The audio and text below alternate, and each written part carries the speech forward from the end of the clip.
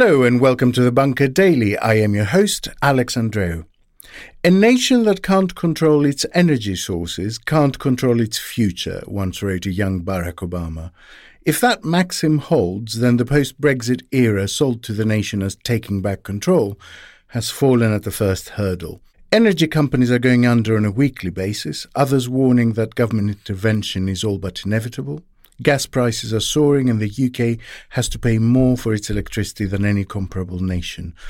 Petrol suppliers have to stagger deliveries and close selected forecourts for lack of delivery drivers, and long-term forecasts are predicting a particularly long and cold winter.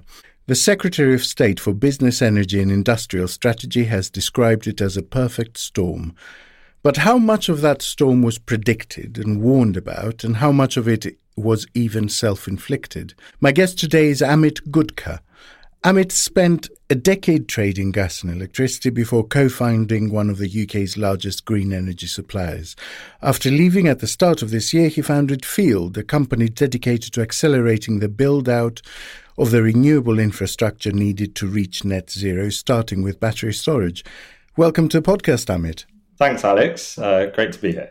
Before we even discuss the current crisis, can you explain why energy was already more expensive in the UK than in comparable economies? So, the UK is the UK is an island and is heavily dependent on imports and is kind of at the end of the line in terms of those imports. So the UK used to have big reserves of natural gas in the North Sea, depleted and used a lot of those up and exported a lot of them in the 80s and onwards. And those reserves have depleted and we're heavily reliant on imports for those. So part of it is literally geography. It's the fact that we're at the end of all the pipelines. Yeah, that's a big reason for it. So, we're heavily dependent on imports, and that's for gas. And likewise for electricity, we do depend on imports, for example, on the French interconnector during peak periods, when the electricity is the most expensive, and therefore we need to pay a slight premium to French prices to attract those imports. How do business energy rates compare to rates for domestic consumption? Do the two always go hand in hand, or is there a disparity sometimes? I mean, they're similar because the overall makeup of a bill for a business customer is the same as for a domestic customer. The difference is that a domestic consumer has more usage in electricity during the peak period between, say 5 and 9 p.m. in the evening, which is the most expensive period for electricity. So that's why there's more usage there, and therefore domestic customers on an average throughout the day would probably be paying slightly more. But the overall sort of taxes, subsidies that are paid for through your bill are pretty similar for business customers as well as domestic. So most businesses also pay the sort of running rate. They can't pre-negotiate. They can't hedge, basically, in the ways that the suppliers do. So I guess on that point before as well about difference between business and residential, in the UK there is a price cap for residential customers. So there's a capped price essentially, which you can't go above. Whilst that doesn't apply for business customers. In this current environment, and there's been headlines about this, I think today, where care homes, for example, which are classified as large businesses, they are exposed to these very high gas prices in the way that domestic consumers won't be. So the price cap, good time to mention it. Energy companies have in the past been accused of passing on increased cost when wholesale prices go up, but being sluggish in passing savings when wholesale prices go the other way. And this is effectively what led to the price cap. Was that a fair criticism at the time, do you think? Is it still a fair criticism? And is the price cap a fair solution? Yeah, I think that was the history of the UK market when it was very incumbent dominated. When wholesale prices went up, the prices for consumers went up quickly, and when they fell, those weren't passed on. So I think that is what happened historically. But, the price cap also, this is a sector where there have been, very low margins for some time. Enforcing a cap on top of that in a market where prices are getting increasingly volatile, I think puts even more strain. Okay, so on to the current crisis. Why is the UK so uniquely exposed to this price volatility? What factors go into that? I mean, I'd say, Europe and Northwest Europe, you can kind of group together. And then there's a slight premium that the UK is paying versus Northwest Europe at the moment. But you can kind of group those things together. There's a good amount of interconnection between the UK and Northwest Europe. The UK's gas and electricity prices trade at a slight premium to, the gas prices trade at a slight premium to Northwest European gas prices, and electricity, there's a bit more of a disconnect.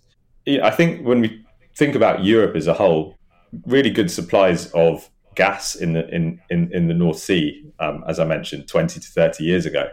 And those reserves have declined. I mean, Norwegian supplies have ramped up in the meantime. We also have Dutch onshore gas. So the Groningen field in the Netherlands, which, big supply of gas to Europe and northwestern Europe, that's declined. And recently there's been caps put on its output because of the issues it was causing for people who live in the area. There were small scale earthquakes happening. So there's been a decline in production of gas in and around northwestern Europe. And then on top of that, at the same time, we've had this big shift in demand for gas globally. So Asia, China, Southeast Asia, India, very dependent on coal historically. Mm-hmm. And there's been a move over the last 10, 20 years to gas. And, gas is a cleaner fossil fuel. It produces less carbon than coal. And that's been encouraged by everyone, right? It's been encouraged domestically in those countries, but also international community has really encouraged that. And that's meant that there's been a big increase in the amount those countries have industrialized, even further during that period. And the amount of, and there's been a huge amount of switching from coal to gas. So the imports of liquefied natural gas, which is a way that they import gas. So, gas from somewhere like Qatar, which is liquefied, put onto a big ship and transported. Those imports, which used to be really dominated by Japan and Korea, now you have other sources like China, which have really increased their demand, and I think is the biggest importer of liquefied natural gas now. And that's set to increase over the next, continue to increase as they move progressively more from coal to gas.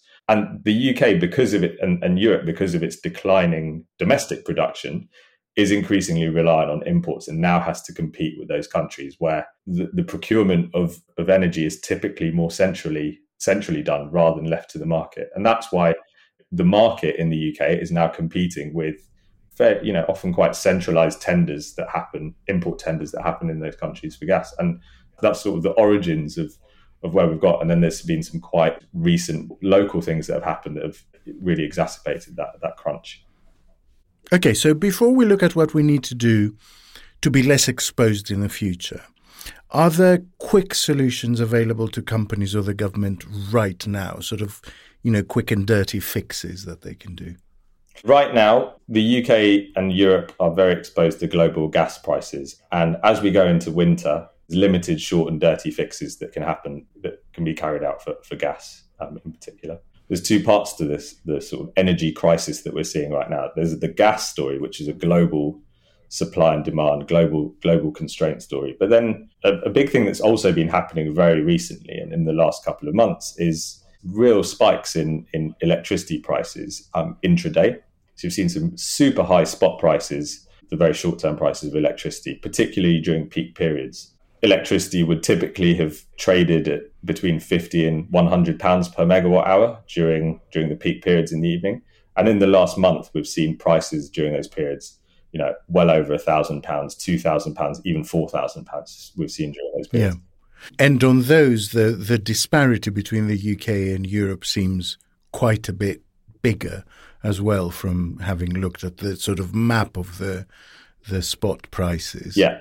It seems that the difference is sometimes 60, 70, 80%. Yeah, and that's where the UK becomes, as mentioned before, it's the sort of the end of the line island with some interconnection to Europe. During those periods where we've seen really high peak prices, during those peak prices, we need to make sure that we're importing from France, for example. We've had very low wind.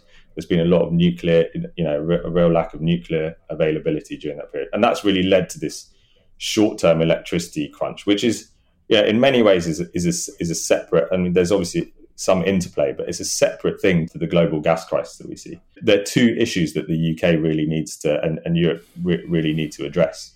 In the short run, I think for electricity, you should see nuclear availability improve. Wind has improved. You saw, a particularly still period.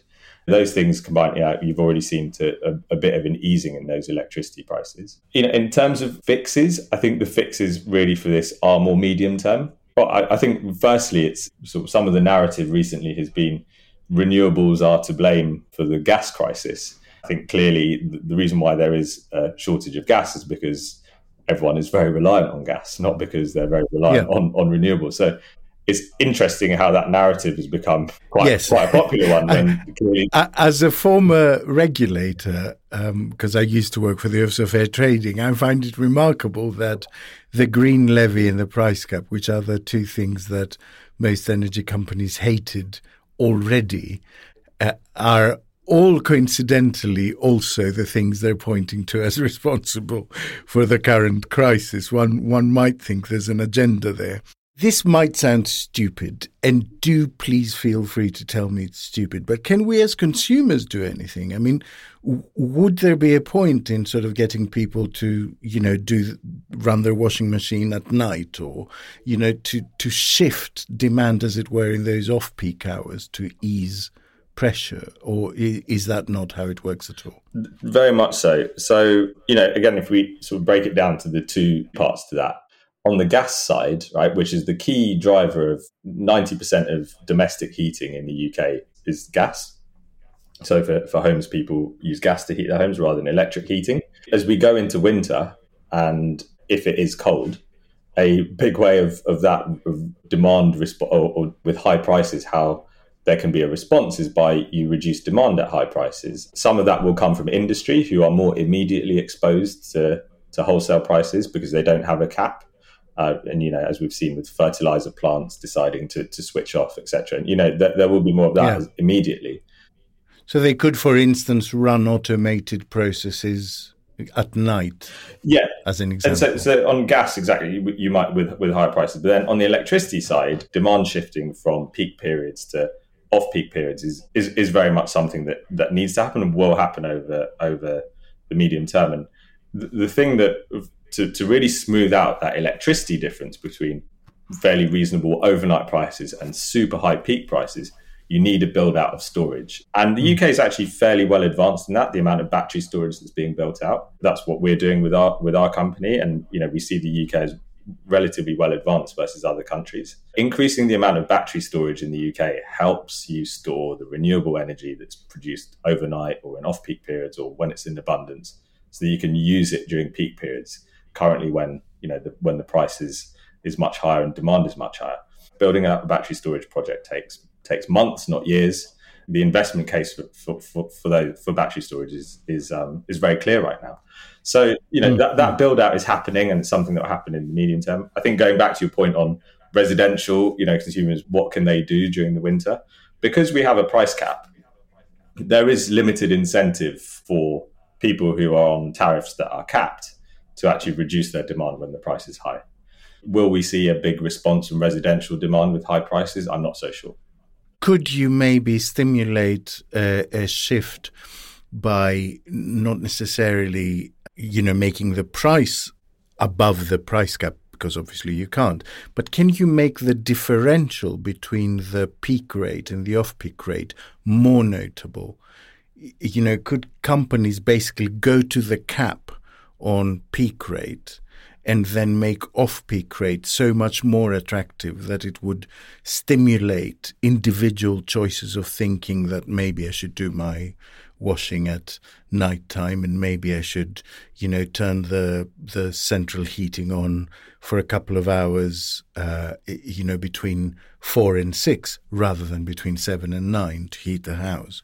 That sort of choice. Yeah, and you are seeing those tariffs in the market. You're starting to see those electric vehicle tariffs, the likes of Octopus, Bulb, etc., are showing they have a much more reduced overnight price or off-peak price versus peak to incentivize people to charge up things like electric vehicles.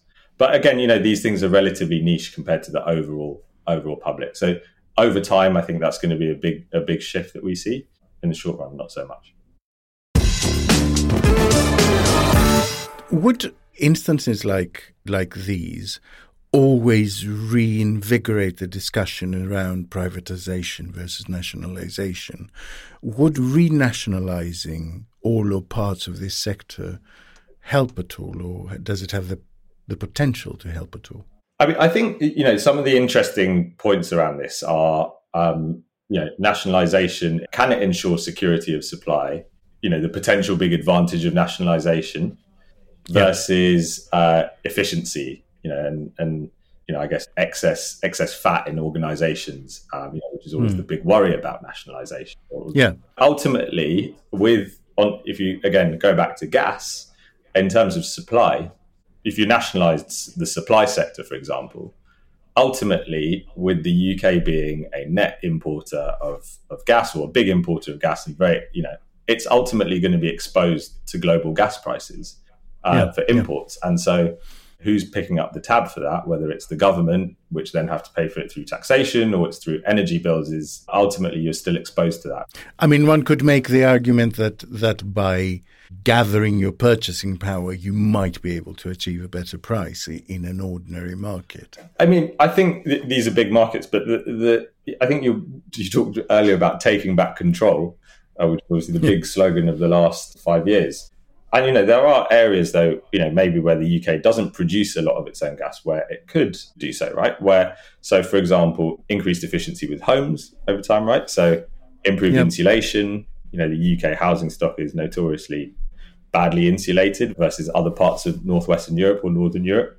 That helps reduce the dependency on gas. Moving to heat pumps from gas boilers over time, so electrifying heat, again, that can reduce the dependency on gas. And then on the electricity side, we do have this actually quite thriving renewable sector, with 40% of UK electricity being produced from renewables, a very high percentage by Western developed country standard. That's something that, again, is abundant here, wind in particular. If we can store that effectively, so we can harness it and use it at times when we do, then we are taking back control from these and not as exposed to international markets. So without going into a massive conversation about their methods, the overall objective of Insulate Britain, the protest movement going on at the moment, you would have some sympathy with their objective. Yeah, I think the insulating homes, electrifying heat is, you think about the move to renewable generation over the last, it's been actually a pretty impressive build out of renewable generation in the UK. That's moving along well. Electrifying transport, that's something that's also, again, moving in the right direction. There's good policies in place and expected big build out of electric vehicle sector over the next few years. It's electrifying heat that is difficult, or decarbonising heat. Part of that's insulation and part of it's, replacing gas boilers with other technology. Yeah. And there's still homes being built today that are poorly insulated and have gas boilers in it, which does seem a little on the mad side. What about battery development? I understand your company, Field, is particularly focused on this. How does that help? So battery storage really helps with this electricity, the electricity issue, the short-term electricity issue, where you have fairly well supplied off-peak periods, because you have even where renewables are low, you have enough supply to meet demand. It's when we get into those peak constrained periods, there isn't enough generation to meet that demand. Grids, what batteries do, and particularly grid scale batteries, so large batteries that are connected to the national grid, they charge up when the price of electricity is low and there's an abundance of electricity, often renewable electricity, and discharge the battery at peak periods when demand is higher and the price is higher, and that's how they the battery pays for itself. The technology for that, right, for batteries is quite well proven, right? Lithium-ion batteries aren't anything new, and even grid-scale lithium-ion batteries are not new. The costs have come down for lithium-ion batteries, combined with the volatility that you see in the markets. Even before this recent, super high volatility period, the economics now for grid-scale batteries make sense. They can be built out by companies such as ourselves without the need for government subsidy, right? We're doing this completely unsubsidized. What you need now, and I think this is kind of goes back to this more private markets point of view, but financial markets, of financial investors who can, in infrastructure investors in particular, can be quite conservative and cautious about what they invest in, and invest in asset classes that they've done so before. While something like a battery is sort of new and maybe seen as something more risky, and increasing investment into batteries, which is happening, is the big challenge. And, I think and making that happen fast, I think is the big challenge, but the big opportunity for the UK, we're there now. So building out battery storage is something that's economic, doesn't rely on government subsidy, and solves a lot of that short-term, very peak price electricity problem that the UK has right now, a lot of Europe has right now. And, if that hasn't built out, it's going to continue to be high. And I mean, can I ask you, is the technology that's there and the projected price efficiency of these kinds of methods, might we see it permeate even to the home level, as it were? Is it possible that every home in the future will be kitted out with a battery that collects power from, a few solar panels and a wind turbine, that's sort of mini domestic use, and uses that at times of high demand? Or are we in the realms of science fiction? No, I think it is, what you describe is the sort of decentralized energy utopia, right? Where people are very self-sufficient, solar panels at home, they have a battery in home, or they have an electric vehicle that they charge up with electricity from their solar panels, or they charge up overnight, and they use that electric vehicle to go to work, and they come back and they actually use the battery from their electric vehicle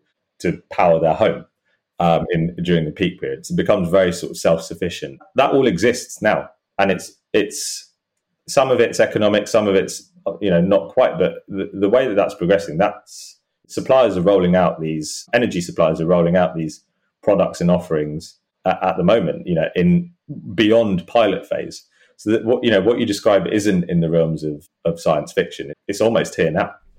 It's coming. One last question I want to ask you, Amit. Do you think there seems to me that there's a perception of green in general by the right wing of conservative politics around the world as a sort of lefty policy? Do you think that has hurt the cause, especially in countries like the UK, which do tend towards conservatism? It's a really interesting question. I think if you actually, look at who are the owners, or who have been some of the, the people who have benefited from renewable generation to date, and high, and some of the high subsidies for that, landowners or people with land to build this stuff on. So it's very mixed, really. Who's and I think this conservative government's been, at least out loud in terms of what they've been saying, very pro-green, and it's arguably one of the most right-wing governments we've had for a while. So. But there is a sort of fragmentation between the sort of realpolitik side of things, and between tabloids traditionally describing green policies as, loony lefty stuff. Do you know what I mean? Yeah. You see it every day, that things that are perfectly sensible and perfectly achievable are attacked merely because they're under the general banner of environmentalism. Yeah, and I think one of a key reason why, or why that's something that's easy to maybe stoke up, is a lot of the subsidies for renewable generation over time, which, I think you need subsidies to get wind and solar, for example, to a place now where they are more economic than fossil fuels without subsidy, right? So that's a good result from these things having been subsidized.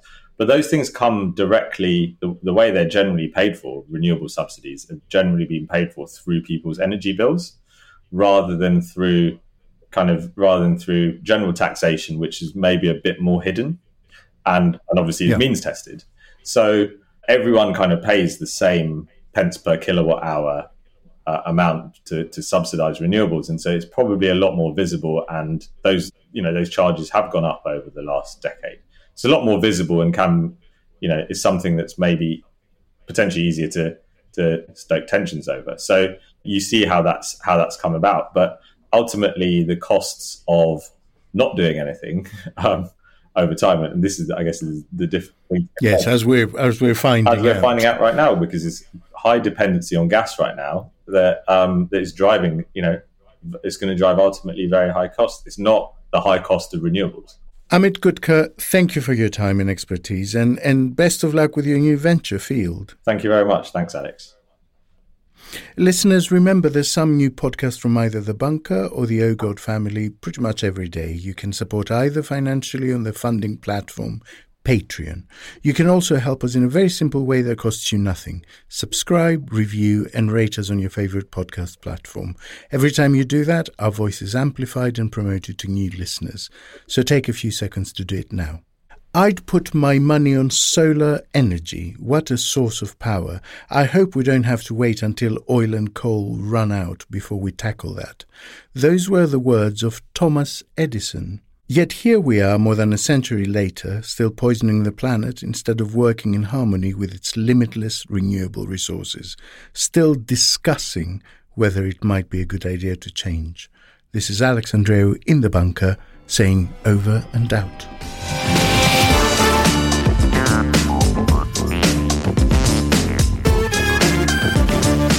The Bunker Daily was presented by Alex Andreou. The producer was Andrew Harrison. The assistant producers were Jacob Archbold and Jelena Sofronijevic. And audio production was by me, Alex Rees. Theme tune by Kenny Dickinson.